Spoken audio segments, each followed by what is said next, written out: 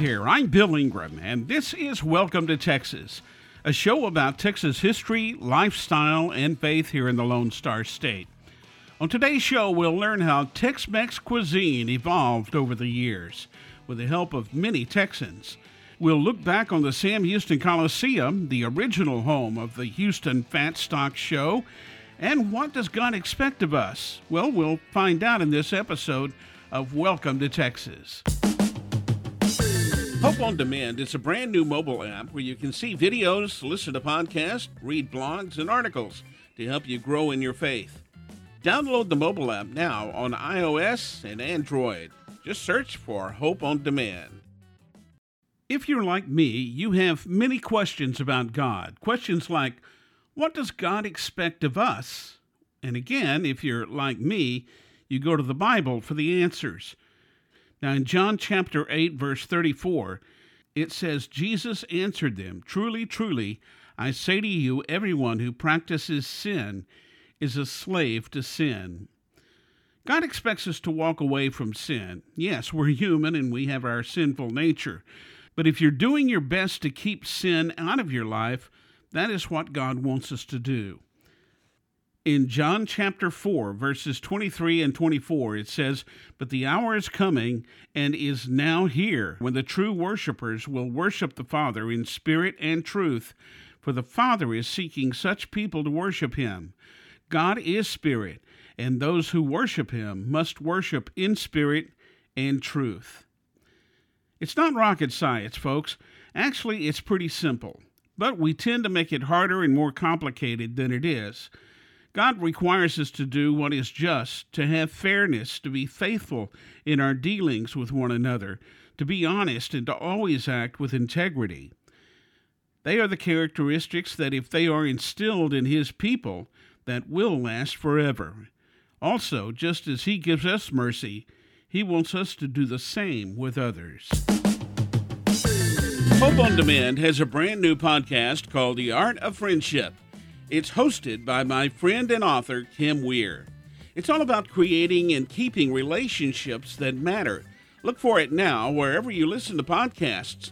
Just search for The Art of Friendship. Before the Astrodome and NRG Stadium, the home to the Houston Fat Stock Show and Livestock Exposition was the Sam Houston Coliseum. Yes, I know it later became the Houston Livestock Show and Rodeo, but that's what they called it back then. The Sam Houston Coliseum was the first major venue for concerts and events here in Houston. Many concerts were held there. The Beatles played 2 shows in what would be their only Houston appearance there on August 19th, 1965. I went to see Three Dog Night there in 1972, and I also used to go see Houston Wrestling on Friday nights during the late 60s and early 70s. Yes, I know that wrestling is an orchestrated production, but it was fun. My good friend Mike Newton and his dad loved wrestling and always asked if I wanted to go along with him. The Sam Houston Coliseum was located at 801 Bagby, but it was demolished in 1998. The Hobby Center for the Performing Arts opened at that location in 2003 and is now part of Houston's beautiful theater district. The Sam Houston Coliseum is just a memory now, but it served its purpose well for over half a century. Hope on Demand has a podcast called Anything But Quiet Time. It's hosted by my good friends Rochelle and Carter. Each week they have fun and insightful conversation about what they're learning in their quiet time. You can download it now wherever you listen to podcasts. Just search for Anything But Quiet Time. There are a plethora of stories about the origin of Tex-Mex food. From everything I can find out, it's not credited to one person, but many people. From the 1860s to the 1940s, there were some Mexican ladies that became famous in San Antonio for their chili con carne. These ladies came to be known as the Chili Queens. They would make and sell their chili con carne at various food stands and markets in the Alamo City. The culinary talent of these women led to a spice called chili powder. That's what gives chili con carne and many other Mexican dishes their distinct flavor. Now, there was a German immigrant by the name of William Gebhardt who lived in New Braunfels. He proceeded to write a book introducing Texans to ancho chilies and how to use them. By 1915, the Gebhardt Company was producing 18,000 bottles of chili powder every day.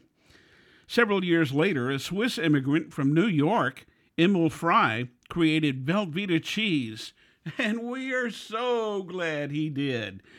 That's where we get chili con queso, you know. This all became the early version of Tex-Mex cuisine.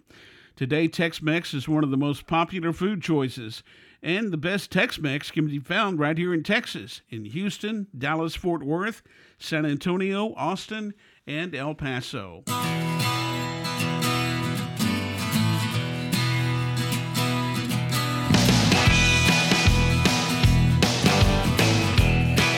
Well, I'm out of here grinning like a possum.